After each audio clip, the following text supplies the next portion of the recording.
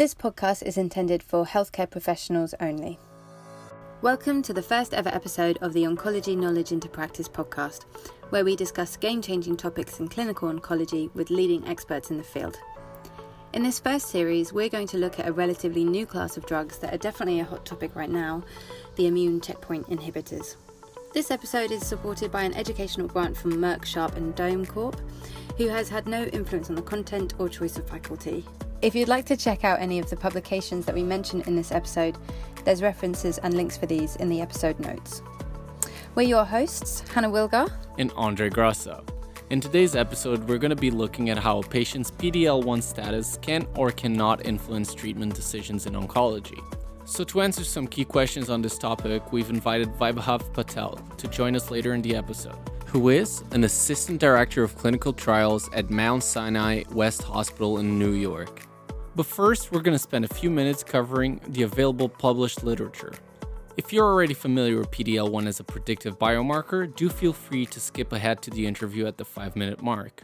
So, ever since immune checkpoint inhibitors were introduced into routine practice, PD-L1 has been explored as a predictive biomarker to direct the use of this class of drugs. But its use in practice has been mixed across the various tumour types where PD-L1 and PD-1 inhibitors are indicated. As one example, it can be used in lung cancer to distinguish patients who are eligible for first-line monotherapy from those who might be better suited to a combination of checkpoint inhibitor and chemotherapy. But is there a pattern to this significance of PD-L1 status? And what about patients who fall short of the specific PD-L1 thresholds? PD-L1 expression is typically measured in one of two ways: the tumor proportion score, or TPS, or the combined positive score, or CPS. The difference between these two scoring systems is best summarized by Karina Kulongara et al. In their 2019 paper on the utility of CPS. TPS is calculated as a percentage comparing the number of PD-L1 stained tumor cells versus the total number of viable tumor cells. In essence, estimating that within a sample how many viable tumor cells express PD-L1. The CPS is calculated by combining TPS with the mononuclear immune cell density score, or MIDS. MIDS is the ratio of PD-L1 stained immune cells compared to the total number of viable tumor cells. By combining these two scores, the CPS considers PD-L1 expression on both tumor and immune cells, producing a score directly and reproducibly by a pathologist in one review of the slide, and on a scale with similar resolution as TPS alone. As it stands, however, CPS is yet to be widely used. Looking across prescribing information for pembrolizumab, nivolumab, and atezolizumab, the only mention of CPS is for pembrolizumab's indications in urothelial carcinoma, head and neck squamous cell cancer, or HNSCC, gastric cancer, esophageal cancer, and cervical cancer. At the time of recording, all other PD-L1 based indications across these agents use TPS. So to look at TPS in more detail, what does it mean? Generally speaking, there are 3 TPS scores that translate to PD-L1 status. A score below 1% identifies a patient as PD-L1 negative. Depending on tumor type and line of therapy, this lack of expression may exclude a patient from receiving an immune checkpoint inhibitor. Similarly, a score above 1% identifies a patient as PD-L1 positive, which is a basic requirement for some indications. A more complex PD-L1 status, however, is what is called a high expressor. This is typically a TPS of 50% or higher, which has varying clinical relevance depending on the type of cancer. In non-small cell lung cancer, or NSCLC, guidelines recommend that people with a PD-L1 TPS of 50% or above receive pembrolizumab monotherapy as a first-line treatment option in the metastatic setting. While additional factors such as high tumor burden may direct these patients to still receive a combination of checkpoint inhibitor plus chemotherapy, only those who meet this TPS threshold are considered eligible for monotherapy. However, this leaves a very broad borderline between people who are PD-L1 positive and those who are considered high expressors. Any TPS between 1 and 49% is not considered a high expressor, and this creates ambiguity among people within this group. For example, if a patient has an estimated TPS of 40%, but other factors contraindicate combination therapy, such as poor performance status, should checkpoint monotherapy be considered instead? A relaxation of the 50% threshold has been proposed following the KEYNOTE-42 trial, which evaluated pembrolizumab monotherapy versus platinum-based chemotherapy in NSCLC patients of varying PD-L1 expression. Overall survival in this trial was assessed using TPS cutoffs of 50%, 20%, and 1%, and the trial concluded that overall survival was significantly longer in the pembrolizumab group versus the chemotherapy group across all three PD-L1 thresholds, with a numerical trend towards longer overall survival with higher PD-L1 expression. However, as noted by Jose Pacheco in 2019, this trial did not include those with an ECOG performance status of 2 or higher. And so the question remains whether this more frail patient group would benefit from a less toxic regimen. A number of other trials have explored alternative PD-L1 thresholds, including above 5% and above 10%. In their 2019 meta-analysis of 15 randomized trials of NSCLC patients, Zhu and colleagues concluded that while patients with a higher PD-L1 expression may see an increased benefit from PD-1, PD-L1 inhibitors, all subgroups saw improved outcomes compared to their respective controls. Overall, this leaves a number of unanswered questions surrounding PD-L1 status. For example, what is the relevance of PD-L1 status across tumour types, and can borderline status direct treatment? Joining us today to help answer some of these lingering questions is Dr. Viahav Patel, who's fellow of the Icahn School of Medicine at Mount Sinai in New York. So thank you for joining us today, Dr. Patel. Our first question is about using PD-L1 as a biomarker in different tumour types. Is there any consistent relevance of PD-L1 status across tumour types, or is it strictly a case of specific rules for specific cancers? So PD-L1 testing was the first potential biomarkers to be brought on for immune checkpoint inhibitors, just basically on the drug's direct mechanism of action, in that it relies on the PD-1, PD-L1 axis. However, the value and the practicality of PD-L1 testing in clinical trials as well as practice has not been consistent across the different tumor types. We actually looked at this question in a review that we did last year, and that we reviewed all FDA approvals of immune checkpoint inhibitors up until April 2019. And during this period, we looked at 45 different indications of immune checkpoint inhibitors that were approved across 15 different tumor types.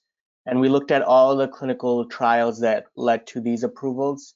And 80% of these clinical trials had tested PD-L1 as a potential biomarker. But only about 35% of these actually were predictive, where PD-L1 was predictive of the response to immune therapy. And majority of these that were predictive ended up getting an FDA approval with a companion PD-L1 diagnostic. And when we look at the specific tumor types, bladder and non-small cell lung cancer have the most multiple indications for PD-L1 companion diagnostics, along with the immune checkpoint inhibitor approval. Non-small cell lung cancer having the most approvals. And this sort of shows that PD-L1 is an imperfect biomarker, and there are a lot of issues that are likely at play that explain some of the variability between the different tumor types. I think firstly, these PD-L1 tests that were used have variability in their assays that were used and the platform that it was used on, as well as the cutoff value for the PD-L1 expression. Secondly, some of these were tested for PD-L1 expression just on tumor cells. Other tumor types had it tested on tumor as well as immune cells, and then some only on immune cells. So the testing itself explains some of the variability, and likely there are differences underlying as well in terms of the biology of the different cancer, in that the immune and tumor interactions are highly dynamic and complex, and they sort of are heterogeneous when you look at it spatially in terms of space as well as temporally, in that the PD-L1 expression may change over time when the tumor gets exposed to different therapies. I think in an effort to at least harmonize the testing, There is a partnership that's currently ongoing between industry and academics called a Blueprint Project, which is basically testing all of these different assays and platforms and understanding the similarities as well as differences and figuring out the reasons why some of the results are different between the platforms. Is it related to the antibody that's used or the particular epitopes on the PDL1 protein? So, that will at least take away some of the variability, but obviously the biology is something that's intrinsic to the different tumor types.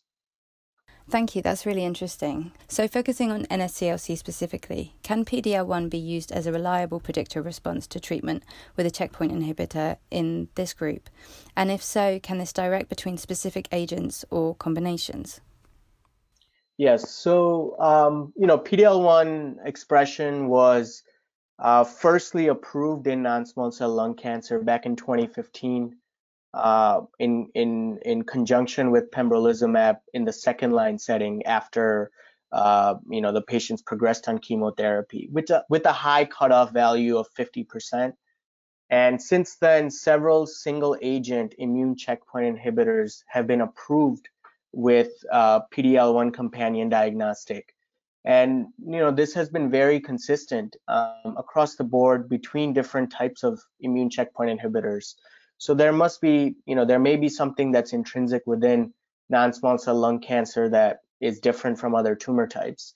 Interestingly, though, the trend is moving away from PDL1 testing somewhat, and that has to do with the fact that now these immune checkpoint inhibitors have been very efficacious in combination with chemotherapy. So when immune therapy is combined with chemo, it seems that the importance and the value of PDL1 as a biomarker is no longer there, in that these approvals are in all comers and unselected patients. So it will be interesting to see whether PDL1 testing remains important, especially in these settings where you're going to be starting to use combination treatments of immunotherapy plus a second agent, whether that's chemo or other targeted therapy. And I just wanted to briefly mention another tumor type, bladder cancer, just because there was just an interesting development there, in that initially for bladder cancer, first line treatment is cisplatin-based chemotherapy in the metastatic setting. However, there are a lot of patients, about 50% of them are not eligible for cisplatin due to their other comorbidities and renal function. So for these patients, initially atezolizumab and pembrolizumab were approved as single agents in the first line setting based on some of the phase 2 studies. However, later when there have been other phase 3 studies that have been done that have been looking at chemoimmunotherapy versus immunotherapy alone versus chemotherapy alone. And the data and safety monitoring committees, particularly for 2 phase 3 trials, IMvigor 130 and Keynote 361 for atezo and pembro respectively, found that those patients that had low PDL1 expressing tumors were having higher frequency of deaths compared to the chemotherapy group. So later, the FDA and the European Medical Agency restricted the label for the use of first-line atezolizumab and pembro only in high PDL1 expressing tumors in cisplatin-eligible patients. So that sort of changed within a year and a half time point. So initially it was unselected patients, and now it's only approved for the high PDL1 expressing tumors. Thank you, that was a very informative answer. So turning to scoring systems, does a practicing oncologist necessarily need to know the difference between a TPS and a CPS? And do you see an increasing role for CPS, or will this also be more relegated to specific indications and cancers?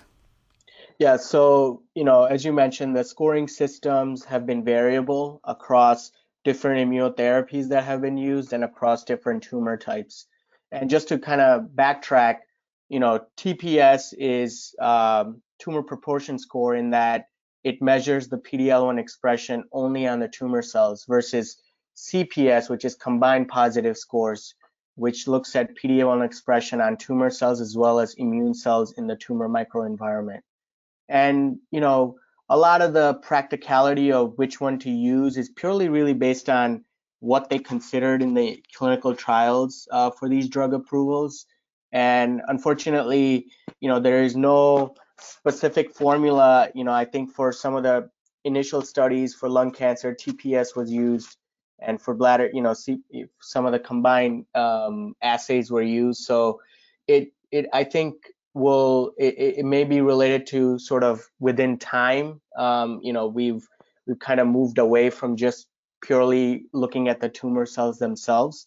So for now, for a practicing oncologist, I think which one to use is dependent on, first of all, what's available at your institutions, because institutions and clinics often use the same assay, even if different assays were approved, based on those clinical trials. So and so for that, it may not be practical to just abide by what was approved in the prior settings because of some institutional constraints. So I think you have to go back to what the approvals were, the specific approvals, and try to use it in that manner. Okay, thank you. So in terms of daily clinical practice, what advice can you offer to our listeners about PD-L1 status? How significant is it to making treatment decisions with immunotherapies? Yeah, so, in clinical practice, establishing uniform biomarkers for response to immunotherapies is a very challenging task, as we've seen. Immunotherapies have been approved for close to 10 years, but we're still having challenges with this, and that has to do with what I mentioned earlier in the dynamic and complex interactions between immune cells and tumor cells that happen within space, and also it changes or evolves over time. And PD-L1 emerged as the first predictive biomarkers, but its value has thus far been limited only to a few tumor types. And we know that because of this initial sort of limited success, other biomarkers are now emerging. More specifically, tumor mutational burden, and many more are under investigation. The other point with PD-L1 testing, it's unclear how combination treatments with chemo and other targeted therapies will alter the use of PD-L1 testing. So, a lot will be changing, whether PD-L1 testing will be used less in the future. But for now, I think oncologists and pathologists are to be careful when to utilize PD-L1 testing, and only to be used for the FDA-approved settings, and not try to broadly apply across different disease states and across different tumor types. Great. Thank you so much, Dr. Patel. That's really valuable advice that I'm sure our listeners will find really useful. And thank you so much for answering all of our questions today. Thank you for having me, and it was a pleasure to be able to discuss on this topic. Thank you. So that brings us to the end of today's episode. To recap on key points we discussed, PD-L1 remains an imperfect biomarker. And while it can influence treatment decisions in NSCLC and bladder cancer, it has limited use beyond these tumor types.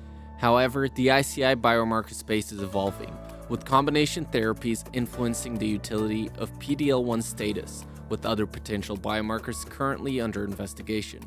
For now, it's important to use PD-L1 testing only as indicated and not to apply it more broadly.